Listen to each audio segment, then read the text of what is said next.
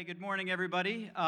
Before I share with us this morning, I'm going to do a little interview. We get to hear from Allie Bryan. Hi.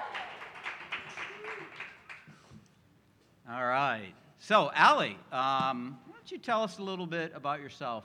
Were you brought up in any kind of a religious background? Not necessarily. Like when I was younger, I went to church. My mom would take us, and the whole family would come. But when I turned 7, my dad was like, I don't want to go anymore, so we kind of stopped going. And my sister followed the path of my mom with her faith, and I went with my dad, and I was very apathetic towards it. And you and Gracie, where are you, Gracie? It's right over there. You and Gracie are like best buds. Yes, So I want to know who gets credit for finding H2O among you two. Gracie gets the credit. You know, she kind of dragged me along, and I was like, sure, I'll come. I'll come.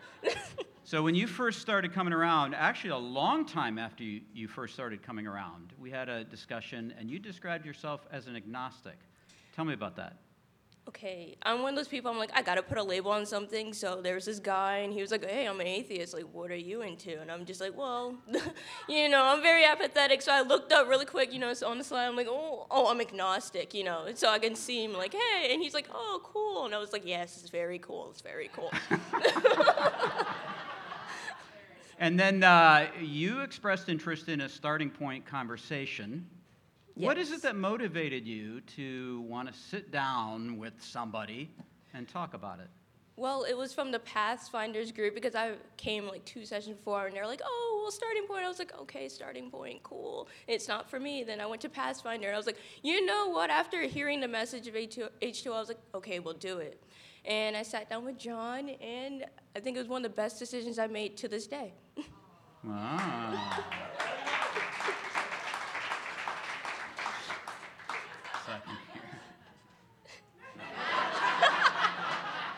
Did not know she was going to say that.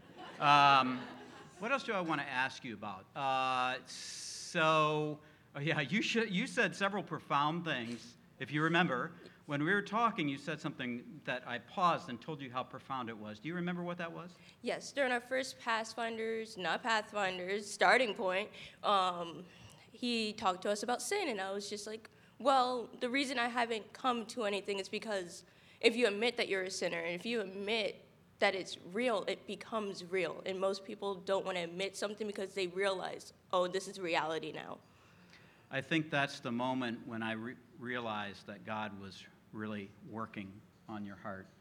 And then the next week, I remember Megan and I were together, and you came in, and you were visibly giddy. And you were just different. And you gave an illustration of where Jesus was at in your life. You remember that? Yes, I gave 2. The first one was, I'm a loading bar, on your computer, and it's kind of just loading. I'm at 94%, John. I'm almost there. And then he was like, you want to describe it a different way? I'm like, Jesus' foot is in the door. I'm like, he is just right there, and he's like, I am not letting you close this door. So that was my profound, if he says, illustration. I probably should have asked, but I did tell you right before the service that I was going to show this image of you being baptized. It's the finger gun. Okay, so I need to ask, what's going on here with the finger guns? Here's the thing, I don't finger gun. I don't, the college group knows that is not my thing. Finger gunning is not my thing, but it was just okay, we'll do it. That's awesome.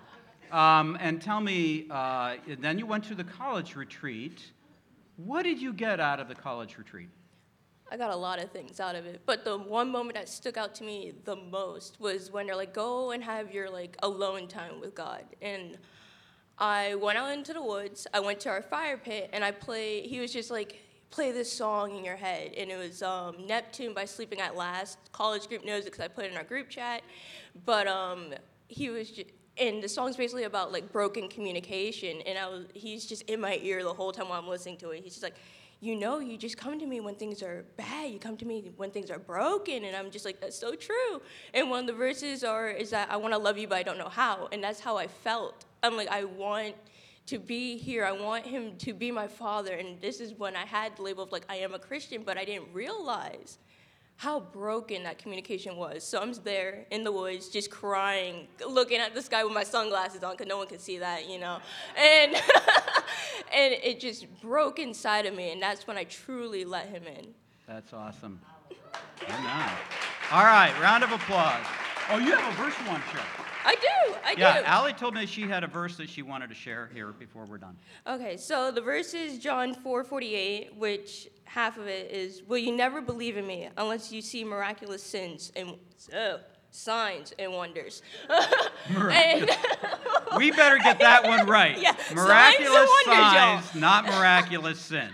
Okay. And because John mentioned how he saw this joy in me, and I want to say this to the people who are on the fence and they don't know, and they're just spiritually curious, is yes, there is joy, but you have to remember that there is another side of the coin, and it's not going to be happiness straight through. There's going to be hardships, and having Jesus through with those hardships make it so much easier, and it makes it worth it.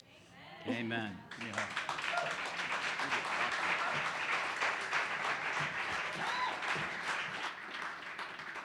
So, wise young woman, hey, let's bow our heads before the Father. God, we ask you to speak to us today. Lord, as we begin this new series, it's easy to just say that casually because somebody's going to speak, and that's me. It's easy to just say those words, but we want that to come from our heart. We know that you're speaking, God. We know that you speak through people to people. We know that you speak through your word, the scripture, to us, and we ask you to do so today. We ask you that our hearts, we choose that our hearts would be humble, receptive, eager to hear, quick to put into practice. May this day change our life. And we ask that in Jesus' name. Amen. All right, so we are beginning a new series called Old School here this morning. And Jim and I together are going to be looking at a number of different books in the Old Testament and seeing what people have written literally 3,000 years ago has to do with our lives. So for the first 3 weeks, we're going to look at what's called the wisdom literature. The wisdom literature is the book of Proverbs, and then the book of Ecclesiastes, and then the book of Job. We could spend a semester on each of these. We're going to cover these just one topic per week, just to whet your appetite, that each of us would say, you know, I want to go read Proverbs this week. As you know, the Bible Project creates a number of brilliant videos, and so we have a little introduction to today's talk from them. There are 3 books in the Bible that have come to be called the wisdom literature: Proverbs, Ecclesiastes, and Job. And all of these books are addressing the same set of questions. What kind of world are we living in? And what does it look like to live well in this world? So, how to be good at life. Yeah. So each of these books tackles these questions from a unique perspective, and it's important to understand all of them to get a fully biblical perspective on the good life. So as a thought experiment, you could actually imagine each of these books as a person. So Proverbs would be like this brilliant young teacher, and Ecclesiastes the sharp middle-aged critic, and Job would be this weathered old man who's seen a lot in his day. We're going to start by meeting the book of Proverbs, the brilliant young teacher. And she's not just smart, she's smart about everything: work, relationships, sex, spirituality. She has incredible insights, things you wouldn't see on your own. Yeah, she would be the perfect friend to have around when you need really specific advice. So what makes her so smart? Well, Proverbs can see things that most people don't see. She believes that there's an invisible creative force in the universe that can guide people in how they should live. And you can't see it, just like you can't see gravity, but it affects everything that we do. So what's this force? Well, in Hebrew, it's called chokhmah, and it usually gets translated into English as wisdom. It's an attribute of God that God used to create the world. And chokhmah has been woven into the fabric of things and how they work. So wherever people are making good or just or wise decisions, they're tapping into chokhmah. And whenever someone's making a bad decision, they're working against chokhmah. Right, or as it says in Proverbs chapter 1, the waywardness of fools will destroy them. but the one who listens to wisdom lives in security. So it's like a moral law of the universe. Yeah, it's a cause-effect pattern, and no one can escape it. And Proverbs personifies all of this as a woman. Yeah, Lady Wisdom. Right, and she roams around the earth, calling out, making herself available to anyone who's willing to listen to her and to learn. Which leads to the second thing Proverbs believes, that anyone can access and interact with wisdom and use it to make a beautiful life for yourself or for others. You can create with it like a designer. Yes, in fact, chokhmah in Hebrew isn't simply intellectual knowledge. The word is also used to describe a skilled artisan who excels at their craft, like woodworking or stonemasonry. So you show you possess chokhmah when you put it to work and develop the skill of making a good life. Okay, that makes sense. So let's do this. Let's go find some wisdom. But before you do, Proverbs has one more really important thing to consider. Chokhmah isn't some impersonal force. It's an attribute of God himself. And so in Hebrew thought, your journey to becoming wise has to begin with what Proverbs calls the fear of the Lord. It's this healthy respect for God's definition of good and evil, and true wisdom means learning those boundary lines and not crossing them. Now, all those ideas you just unpacked are in chapters 1 through 9 in Proverbs. But when I think of the book of Proverbs, I think of the collection of sayings, the Proverbs themselves. Tell me about those. Yeah, those are what you find in chapters 10 on to the end of the book. It's a collection of hundreds and hundreds of proverbs about any and all aspects of life. And chokhmah gets applied to them, resulting in this wise guidance to help you find a path towards success, and no matter what you do. If I design my life with these sayings, life is going to be good. Yeah, or as Proverbs puts it, it'll give health to your bones, prosperity, a long, rich life. Which is a really big claim. But you can see how it's often the case. Wise people, they tend to do better. Things usually work out well for them in life. And so that is the promise and the wisdom of the book of Proverbs. The book of Proverbs is... All right. That's good, right? Is anyone surprised that wisdom is portrayed as a woman? If there's any dude here that is saying he's surprised, you're single. Yeah, that was really good. That was really good. I want to tell you why I love Proverbs, and Proverbs are what I'm going to talk about here today. The Proverbs fathered me. And what I mean by that is, at this point in my life as a young college student, I had had a very distant relationship with my dad. He wasn't very engaging. With each of my children, I've sat down with them. My wife and I have had the privilege of sitting down with them together and coaching them. And when we have any concerns, when we see something, and it's usually her, then we sit down with our kids and we coach them and we're involved in their lives. But I didn't have that growing up. And so when I began to read the Proverbs, something just stood out to me. I think it'll stand out to you. This is not on the presentation, but I want you to just listen. Proverbs 1:8, hear, my son, your father's instruction. Proverbs 1:10, my son, if sinners entice you, do not consent. Proverbs 1:15, my son, do not walk in the way with them. Proverbs 2, verse 1, my son, if you receive my words and treasure up my commandments within you. Proverbs 3, verse 1, my son, do not forget my teaching. Proverbs 3, verse 11, my son, do not despise the Lord's discipline. Verse 21, my son, do not lose sight of these. Chapter 4, verse 1, my son, hear, O sons, a father's instruction. Verse 10, hear, my son. Verse 20, my son. Chapter 5, verse 1, my son, be attentive to wisdom. Verse 7, and now, my sons, listen to me. Chapter 6, my son. Verse 3, do this, my son. Verse 20, my son. Chapter 7, verse 1, my son. And verse 24, and now, my sons, listen to me. And for me, when I noticed this pattern, I realized this book that we call Scripture, this is a dad speaking to his sons. So listen up. I want to speak, first of all, just to parents, but especially to dads, because we men have a tendency to be a little passive. What Proverbs gives us is verse after verse after verse after verse.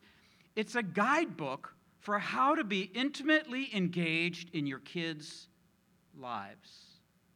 How cool would it be if some of us, as a result of today's talk, husband and wife, would go home and would look at the Proverbs and come up with a game plan for all the different ways to be engaged in the lives of their children.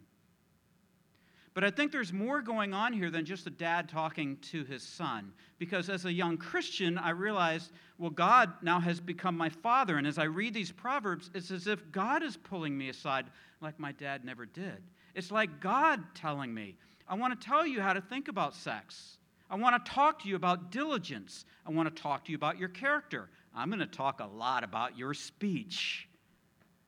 And it was as if God was fathering me through the Proverbs. And so the Proverbs, to me, literally became this moment when I felt like God was just speaking to me and pulling me aside like a dad. Proverbs chapter 5, verse 18 is an interesting verse. Let your fountain be blessed. Let us pause. Does anyone know what a fountain is? Don't answer that. I just want you to realize that this is a male talking to a male. And he says, let your fountain be blessed, and rejoice in the wife of your youth, a lovely deer, a graceful doe. Let her breasts fill you at all times with delight. Be intoxicated always in her love. I think it's not supposed, in her love.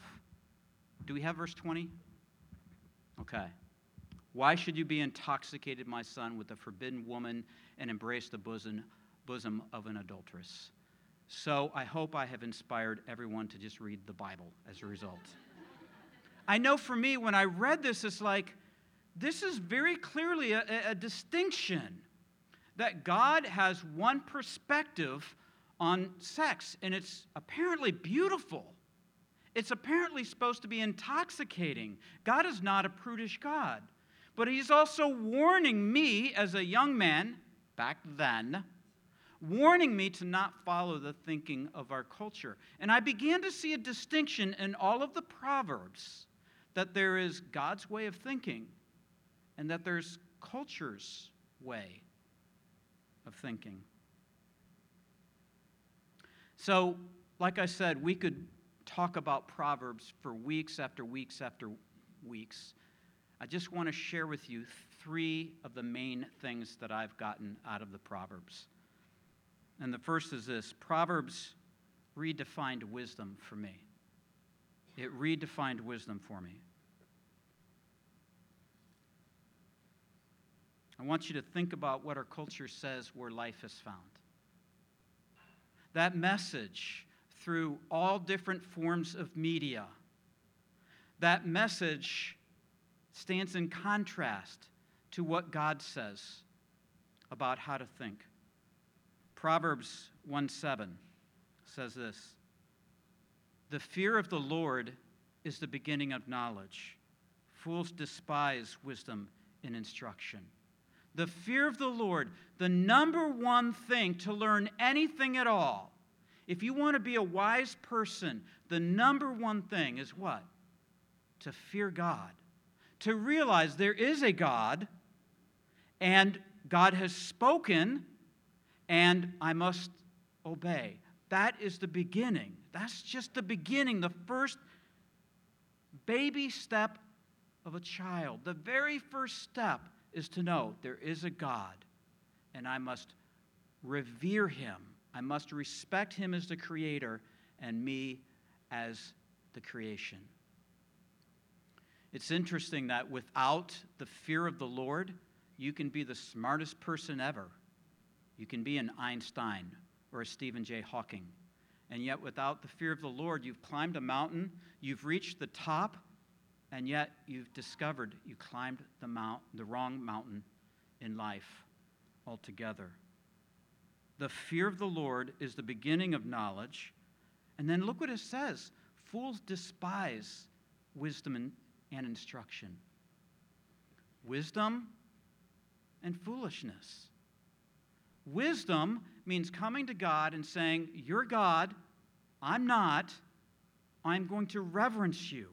I'm going to look at your word and I'm going to study it. And I'm going to let you change the way I think.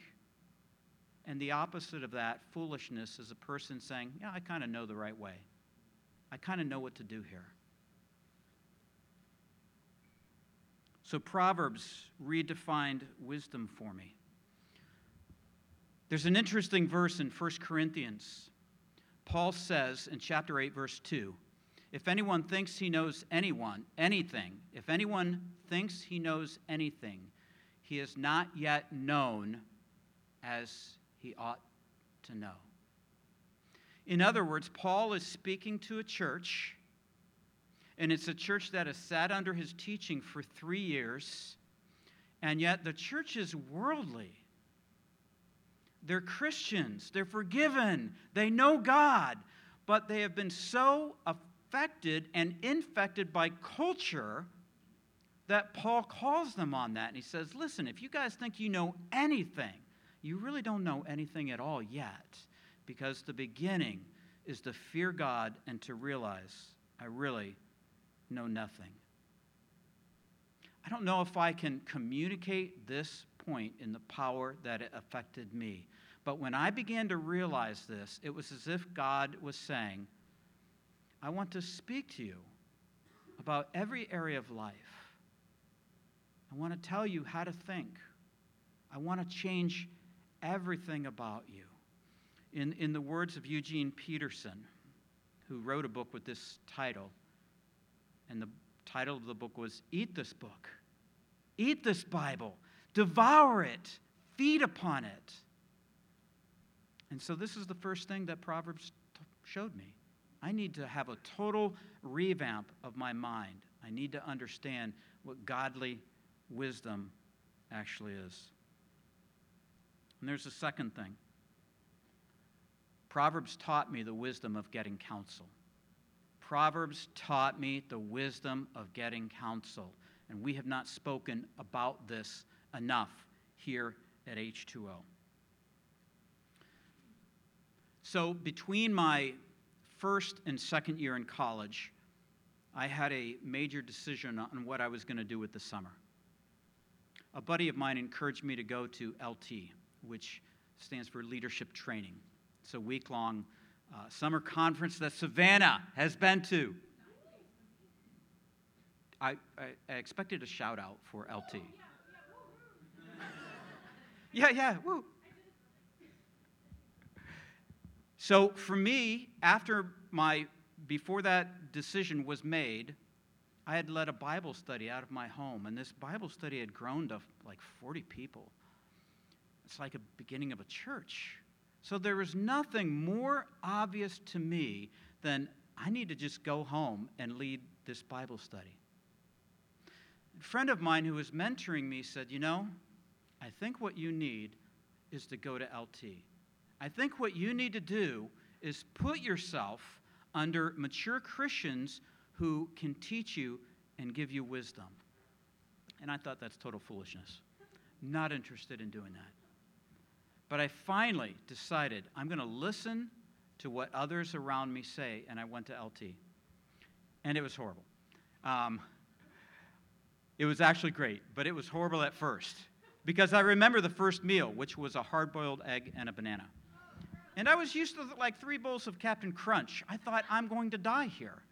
And at this point in my life, I was volunteering 400 hours in physical therapy. I basically had to work full-time for free all summer long to apply to physical therapy school. And I didn't have any money at all. And so as I would get dressed for work, and I'm wearing a shirt and a tie, pants and the rest, I was wearing a shirt and a tie, and I didn't have enough money to buy bus fare. And so I had to ride a bike 7 miles through the D.C. traffic, Washington, D.C. It was horrible. It was really, really rough. And when I got there, I worked at a rehab hospital. And rehab hospitals have older people. And as people get older, we tend to lose control of things like our thoughts, our memories, or our bowels. And so there's a physical therapist who was a mean physical therapist because I was a Christian and she was not. And so after riding my bike 7 miles through the DC traffic, I cleaned up after the loose-boweled elderly at the rehab hospital. And I remember thinking, this summer is just so hard. And I was riding my bike, and in DC, they have these traffic lights sometimes at the bottom of a rolling hill. And I came to the bottom of the hill, and I tried to step on the brake, and it didn't work. And I realized, I am going to die. And so I bailed out and crashed my bike.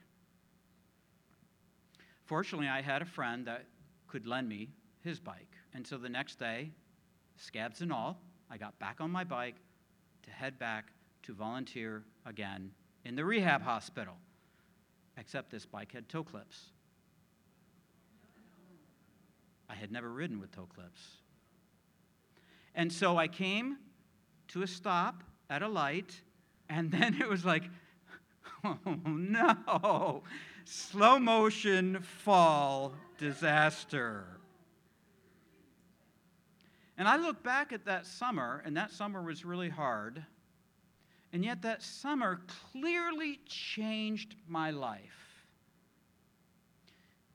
If you ask me, of all the summers that you've had in following Jesus, I would say 1981 stood out because that was the year I understood getting counsel, and as a result, it changed my life.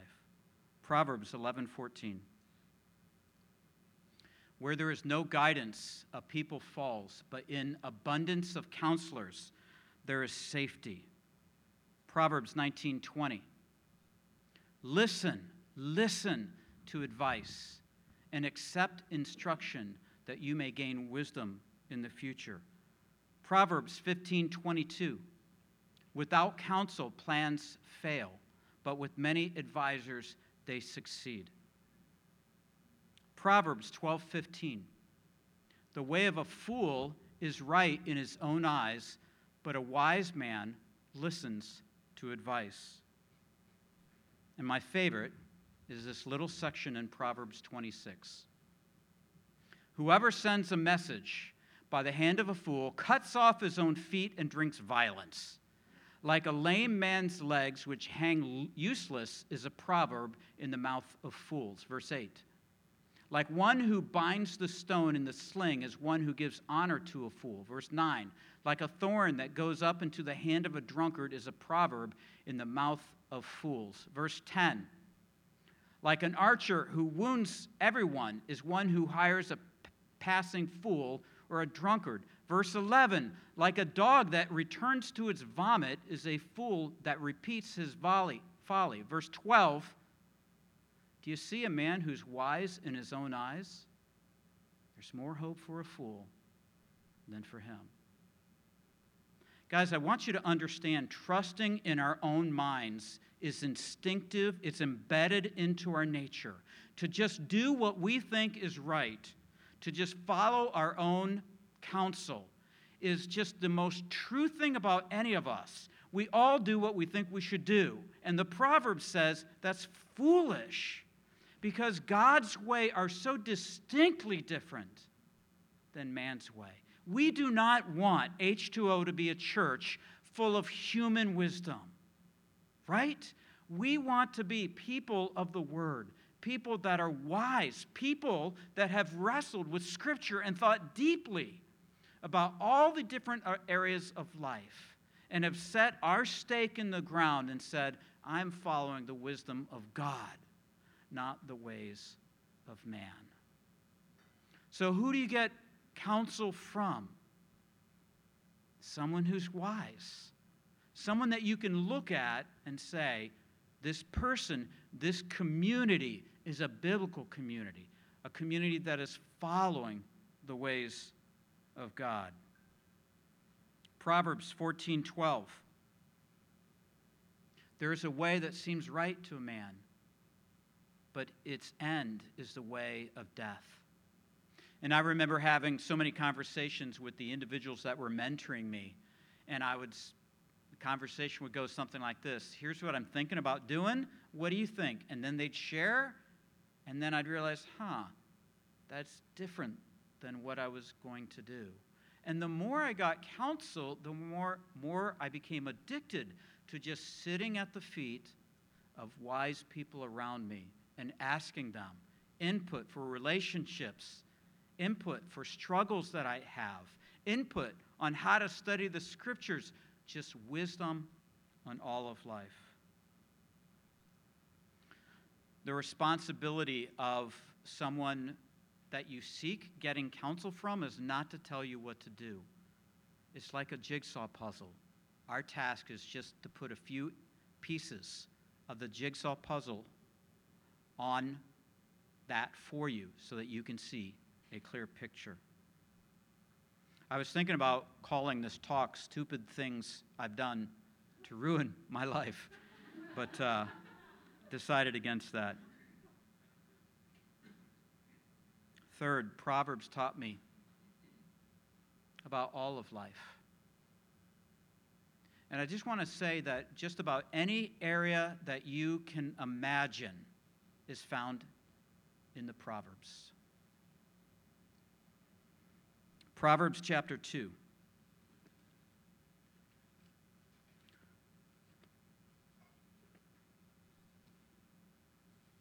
This is one section that I hope you all take to heart and can go home and meditate on.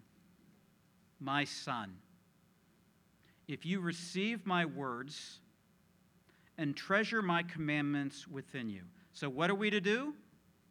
Receive. That means to openly invite God to speak into your life. And then what? What's the next verb? Treasure. To value. God has spoken, and we have these words from God to receive and to treasure. Making your ear attentive to wisdom. Making your ear attentive implies that I may not like what I want to hear, but I'm going to force myself to just listen to it. Inclining your heart to understanding. That means to lean into the Scripture. Yes, if you call out for insight and raise your voice for understanding, that means to pray. That means to ask God, God, give me wisdom. Speak to me. Let your thoughts cover my mind. Wash away my immature thinking. Change me. Verse 4, if you seek it like silver and search for it as for hidden treasures. That implies intensity. That implies time. More than a 5-minute drive-through. Verse 5, then you will understand the fear of the Lord and find the knowledge of God. For the Lord gives wisdom, and from his mouth comes knowledge and understanding. I've shared this with you before that there's no verse that I have quoted more to God in prayer than James 1:5 that says, if anyone lacks wisdom, let him ask of God, who gives to all men generously and without reproach, and it will be given to him. And God, it's as if God is standing in front of us today and saying, listen, I want to speak to you. I want to change your life. I want to make you a better husband, a better wife, a better father, a better mother, a better friend, a better ambassador to a lost world, a better worker, a better son of God or daughter to God. I want to speak to you. Would you please come seek after me? One of the things that struck me and was shared in the video, wisdom and folly are contrasted. Folly is also a woman inviting people to dine in her home. And wisdom is a woman inviting people to dine in her home. God and culture both have the same message to us.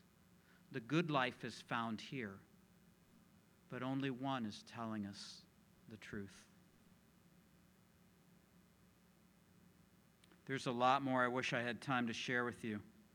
I wish I had time to talk about discernment and correction and speech and laziness and persistence and friendship, verse after verse that's spoken to me. But I want to take us back to the Corinthian church. The Corinthian church is one that I love maybe more than others because it's a lot like us. A lot of the Corinthians were unchurched.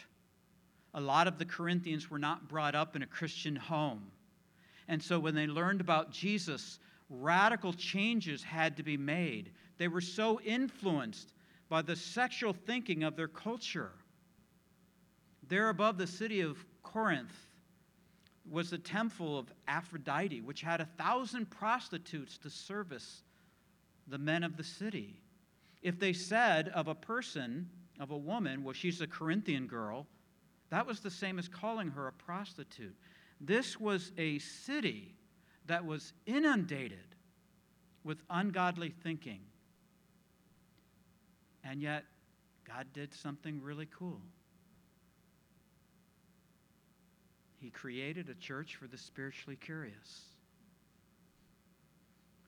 But it became effective only to the degree that they were able to say, what does wisdom say?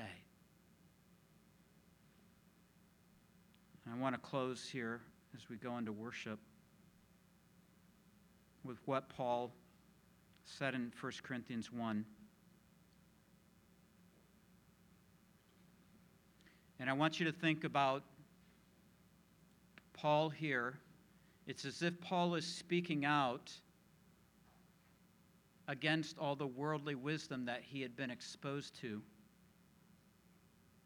And he says, where is the one who is wise? Where's the scribe? Where's the debater of this age? Has not God made foolish the wisdom of this world? If you follow Paul's thinking, he's saying when you consider Jesus Christ dying on the cross, which much of the world rejects, hasn't God made the wisdom of the world foolish and empty and bankrupt?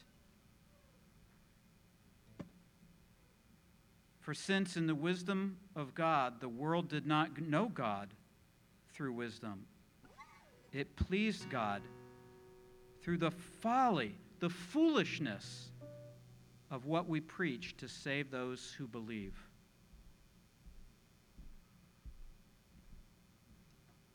God chose what is low and despised in the world so that no human might boast in the presence of God. And because of him, you are in Christ Jesus, who became to us wisdom from God. The personification, the fulfillment of wisdom is found in the person of Jesus and in the words of Jesus, which stand in stark contrast to everything that our world has to offer. I don't know where you're at this morning. Some of you may be at a point of needing to have a starting point conversation and get this Jesus thing figured out. Some of you have come to faith rather recently, and you're just beginning. And I just implore you, eat this book.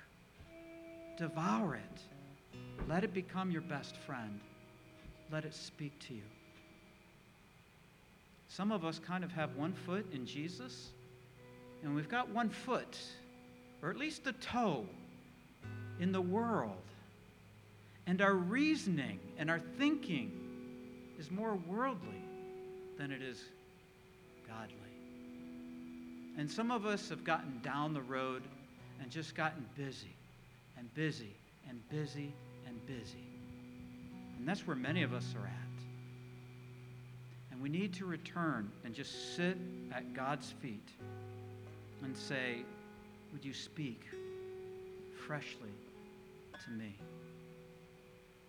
I'd like you guys to stand, and then Bobby's going to lead us into worship.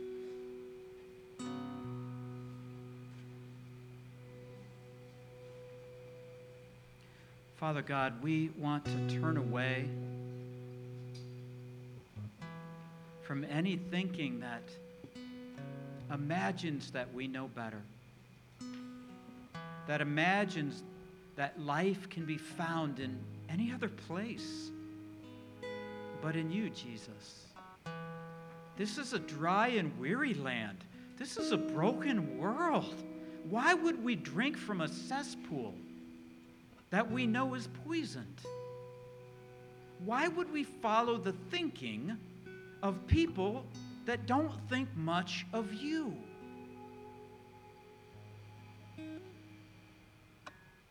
Forgive us, we ask,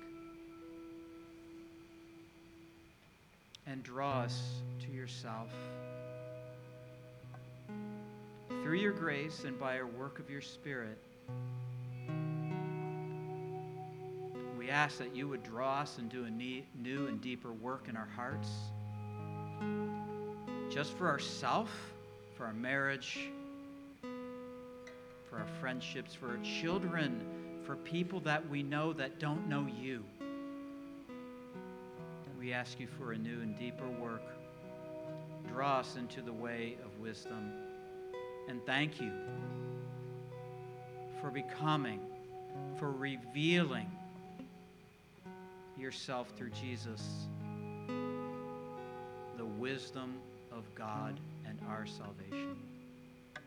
We come now and worship in Jesus' name.